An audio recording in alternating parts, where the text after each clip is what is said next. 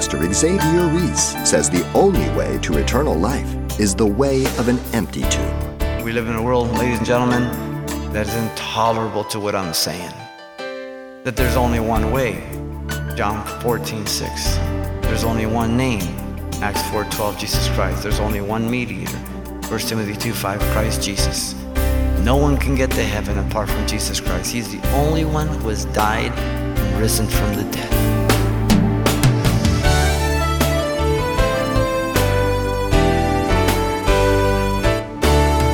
Welcome to Simple Truths, the daily half-hour study of God's Word with Xavier Reese, Senior Pastor of Calvary Chapel of Pasadena, California.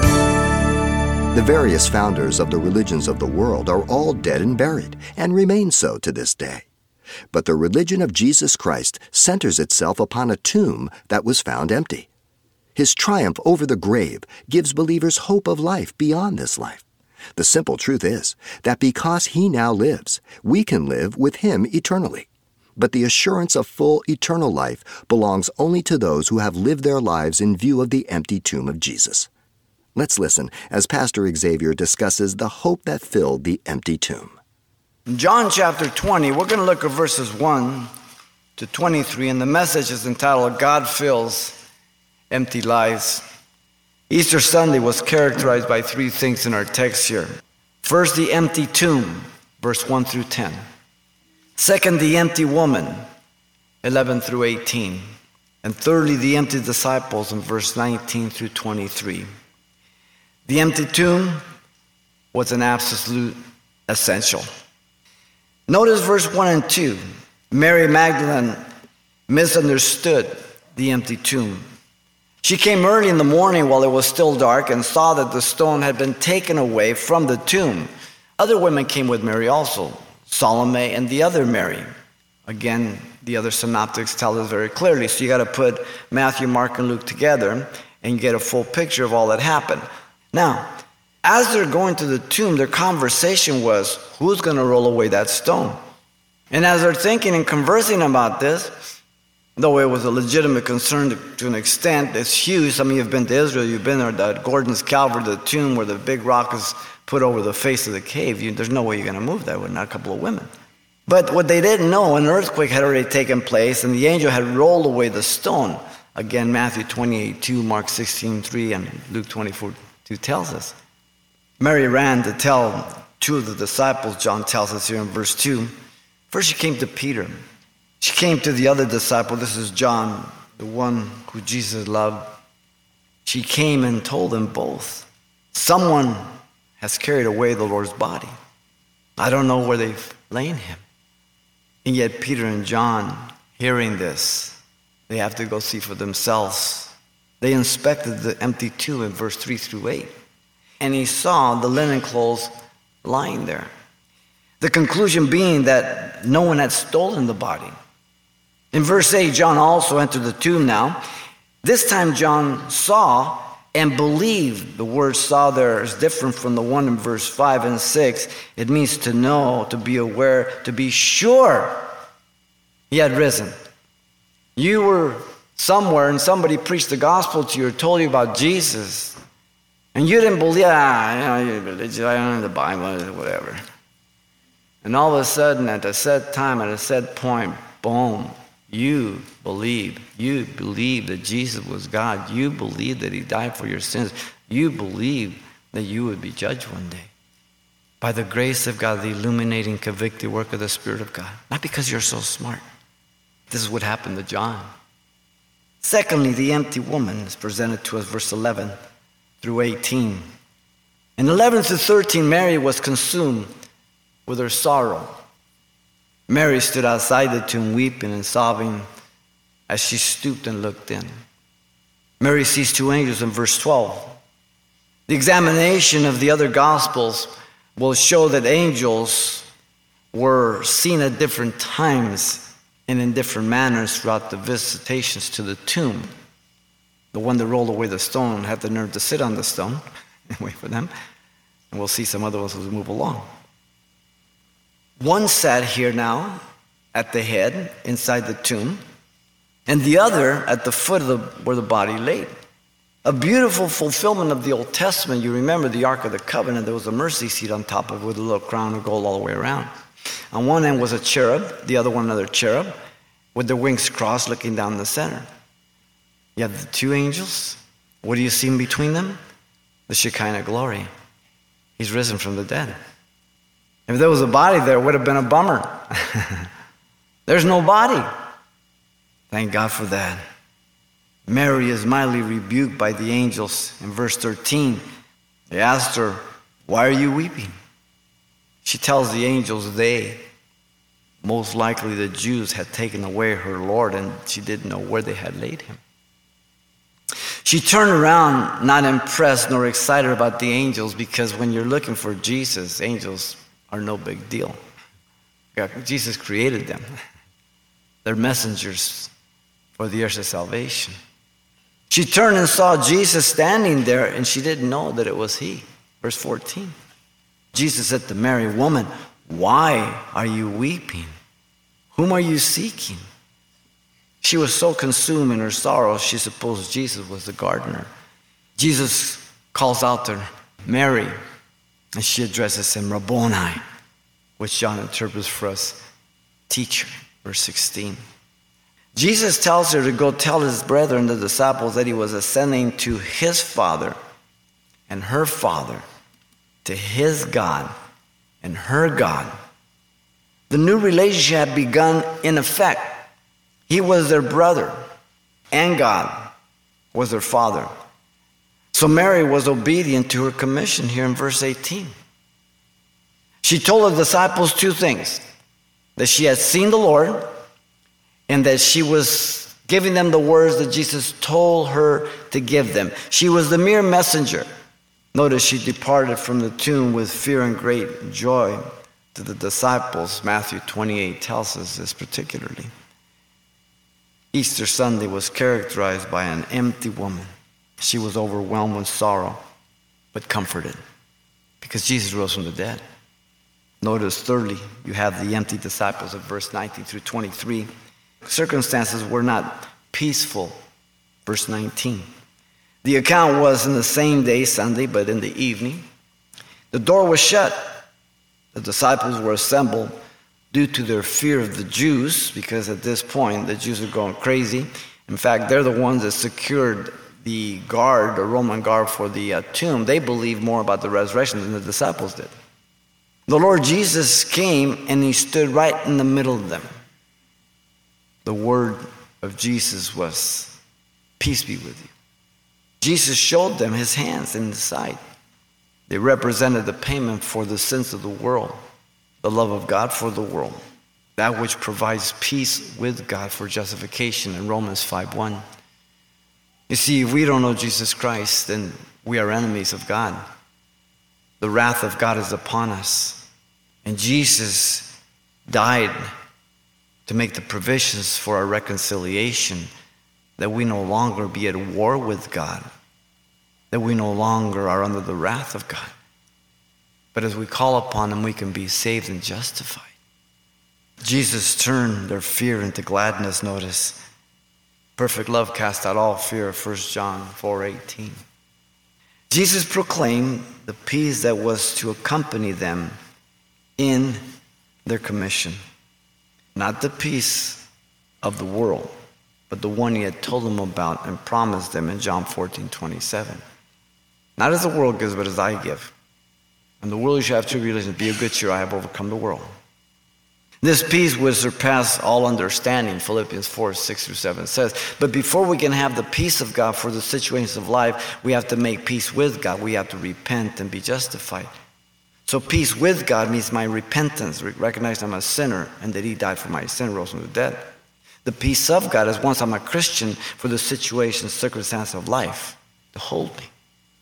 Jesus was sending them as the Father has sent him. That's why he spent 3.5 years with them. He kept telling them this, but they didn't hear. Once you're born again, you are a disciple of Jesus Christ. You are an ambassador for Christ. And so the disciples were equipped to preach the word of God. Whoever God calls, he enables. Look at verse 22 and 23. Jesus breathed on them the Holy Spirit. The fact was that at the same time, the commission took place. The act reminds us of the account of man's creation by God when he breathed into the nostrils of man and made him a living soul in Genesis 2:7. Without God's Spirit in you, you're dead. Trust me. It's when God breathes into us his life that we see life for the first time. And we can live life the way we're supposed to. Never with perfection or unto perfection. That's not what the Bible teaches. But you surely live a lot different than you did before, because now he enables you. He gives you his Spirit. He gives you his word. He gives you his mind. The experience, notice, was not merely symbolic, nor should it be explained in such a way. A literal thing happened here. The event was a real reception of the Holy Spirit into their lives at this point. There is no contradiction with the promise at Pentecost the Holy Spirit would come upon them. They should be witnesses in Jerusalem, Judea, Samaria, the ends of the earth. They received the Spirit here, the baptism, as the birth of the church in its official form at the day of Pentecost. The authority of their preaching was on what Jesus had accomplished. Notice that. So he enables them and he gives them the message. 2 other times this phrase is used. Some translations, the Old King James, has binding and loosening. And the first one is in the context. The words speak allowing and disallowing. In the first place, Peter was given the keys of the kingdom, if you remember, in Matthew 16:19, to preach the gospel of Jesus Christ, and he opened up the day of Pentecost. The second regards church discipline, Matthew 18:18, binding or loosing, allowing, disallowing, retaining, remitting, different English words but the same Greek word. The passage in our text here is talking about the efficaciousness, the sufficiency of the atonement for all the sins of mankind by the sacrifice of Jesus Christ on the cross and the resurrection. The good news is to be proclaimed that he did die and he did rise from the dead. That the recipients adhering it have to make a decision whether that is true and they believe it, or that they don't believe it because they don't believe it's true. And based on that response, if someone says, I believe that Jesus is the one who died for my sins and rose from the dead, like the Ethiopian eunuch, then I have the authority, after I take you through a sinner's prayer, to say to you, your sins are cast as far as the east is the west. All your sins, everything you've ever done, has been forgiven, blotted out, and you will never have to give an account for those sins. I have that authority because I understand the gospel you just did. But if you reject or want to become sort of like a moderate indifferent, well, no choice is a choice in itself. You've chosen not to choose. You're for God or against him. There is no neutral point. And if you reject it, whether you're real cordial, whether you're real whatever, then I have the authority to tell you, you are still in your sins. They're still retained, and one day God will judge you for your sins, and you will not have a second opportunity to be saved. So you have that authority, and so do I. But I must be very clear that there's only one way. John 14:6. There's only one name. Acts 4:12, Jesus Christ. There's only one mediator. 1 Timothy 2:5, Christ Jesus. No one can get to heaven apart from Jesus Christ. He's the only one who has died and risen from the dead. Allah cannot get you in. Krishna cannot get you in. Peter cannot get you in. The Pope cannot get you in. You certainly cannot get you in. Nobody. Now we live in a world, ladies and gentlemen, that is intolerable to what I'm saying. Easter Sunday was characterized by the empty disciples who were fearful until their eyes were on Jesus and commissioned to preach the gospel.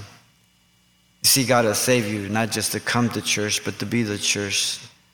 Not just to sit in a chair or a pew, but to minister the gospel to your family, your friends, where you work, wherever it is. Nothing compulsive, and I certainly don't suggest that you be preaching while you're working. You should be the best worker. You should give your employer the best 8 hours of anybody in that place. Witness to them on your break, before work, after work. Be an example.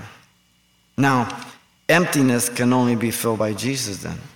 Like Mary, who was filled with sorrow over the empty tomb, many are consumed with sorrow for many disappointing things in life. Maybe a loss of some goal in life, never realized, a career, schooling. Maybe you're about to marry and the person changed their heart and mind about you. Crushing things. Maybe the loss of a loved one, a father, a mother, a child, a spouse. The world is filled with tragedies and sadness. We live in a fallen world. Like Mary and the disciples, if you do not know the scriptures, then you will just go back home. And even though you may have hope in Christ, you really are not walking within your hope. You just come in and then you go out. Some do not know the scriptures because they haven't been born again. So of course they can't understand the scriptures. But others who are Christians, though they have the potential, they don't, because they don't study, they don't grow, they don't mature. They don't reckon themselves dead and mature in Christ, so they live as carnal people, as people who haven't been born again. They still live for themselves. And like Mary, many are blinded by their sorrows without hope in Christ, living a life of hopelessness and defeat. Now, when it first starts off, whatever the scenario, you fill in the blank. It's hard, it's difficult, but as you keep going day by day, week by week, month by month, year by year, decade by decade, it gets heavy and old. Regretting their lives and living with resentment, anger, and bitterness, resorting to a life of drugs, whether they be legal through prescription or illegal. It's hard to tell today anything. Or a life of alcohol or promiscuity sexually, ending up with therapy and psychology, very costly, and it just ruins your health all the way around. Because the only way you can ever have the peace of God is when you know your sin has been atoned for and forgiven. Because no one can undo or redo anything they have committed. We don't need to understand, we need to repent and be forgiven for our sins. What can wash away my sin? Nothing but the blood of Jesus, the precious blood, Peter says. No amount of works, no amount of money, no amount of facade of expensive clothes, expensive cars, living in the expensive neighborhood. It's a facade. You're still in your sin. Like Mary, if you will respond to the words of Jesus, you can be comforted for your sorrow and cleansed from your sin. He reveals himself as the risen one from the dead, able to give you hope in life. He wants you to be forgiven for all your sins. He wants to give you the peace with God, and then the ability to have the peace of God for your journey through life. And to be able to reach to others and comfort them through the gospel, give them true hope. Like the disciples, fear gripped them tremendously. It'll grip our lives too, if we get our eyes off Jesus. Christians. Now the non-believer, much more, because you're trying to arrange and control and try to work through it. But as Christians, if we don't resort to the Lord, if we don't resort to the Word, if we don't resort to prayer, if we don't repent of our sins either, then we're out of fellowship with God, and we don't have the peace that surpasses all understanding of Philippians chapter 4, verse 6 through 7. So we forfeit something that's really ours available, but we try to handle it our own way. The conditions may never change, but my awareness of the Word of God and the promises of Jesus, and my humbling myself and submitting myself and dying to self, then my joy will be focused upon the Lord in Philippians 4:4. Not the circumstance, not the situation.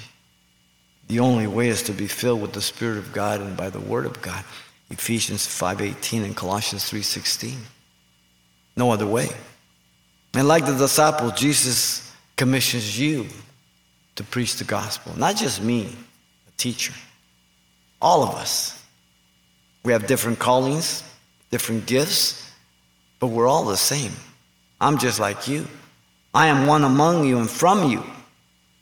I'm only a little higher so you can see me, not because I'm better than you. So all of us should have the heart to communicate to God, especially in the day that we're living in our nation and the world. Hopelessness. For the first time, this hopelessness is starting to bring real fear to the American public. Things are changing so radically. Once again, the hope is Jesus Christ, no one else. The true story of Mutiny on the Bounty was often retold. One part deserves retelling was the transformation wrought by one book. 9 mutineers, 6 native men and 12 native Tahitian women. They put ashore on Pitcairn Island in 1790. One sailor soon began to distill alcohol. Well, you know what's going to happen. A little colony was plunged into debauchery and vice. 10 years later, only one white man survived, surrounded by native women and half-breed children. In an old chest from the Bounty, the sailor one day found a Bible. He began to read it and to teach it to the others. The result was that his own life and ultimately the lives of all those in the colony were changed.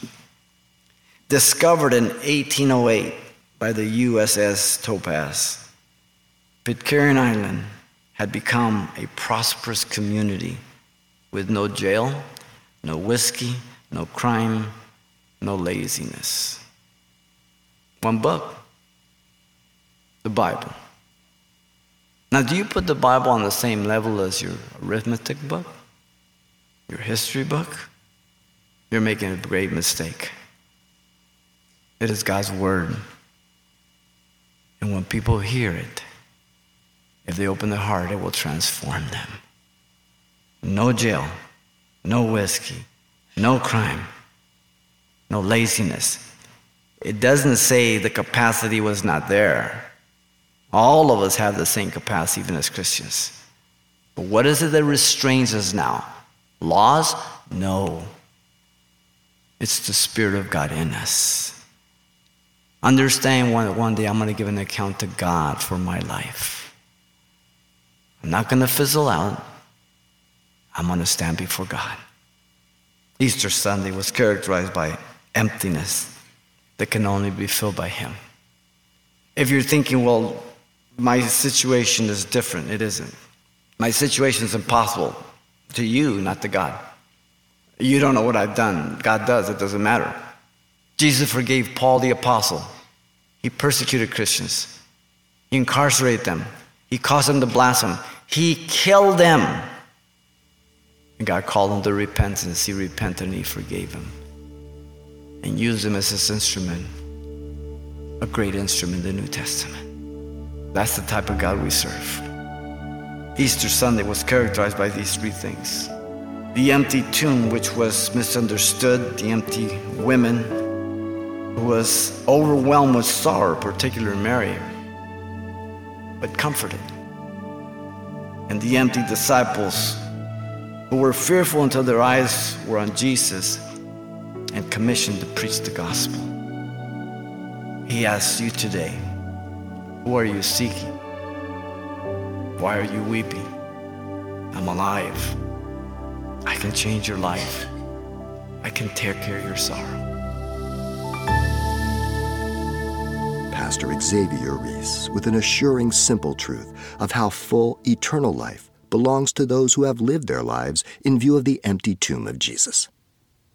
Now, today's message has been titled, Jesus Fills Empty Lives, and is available on CD for only $4. And by the way, we'll be able to include everything Pastor Xavier shared with us the last time we were together as well. So the title to ask for once again is, Jesus Fills Empty Lives. Or you can simply mention today's date. You can request your copy by writing Simple Truths, 2200 East Colorado Boulevard, Pasadena, California, 91107. Or to make your request by phone, call 800-926-1485. Again, that's 800-926-1485. Or the address once again is Simple Truths, 2200 East Colorado Boulevard, Pasadena, California, 91107. And thanks for mentioning the call letters of this station when you get in touch. This helps us track the effectiveness of this ministry in your area. And then join us for more Simple Truths next time with Pastor Xavier Reese.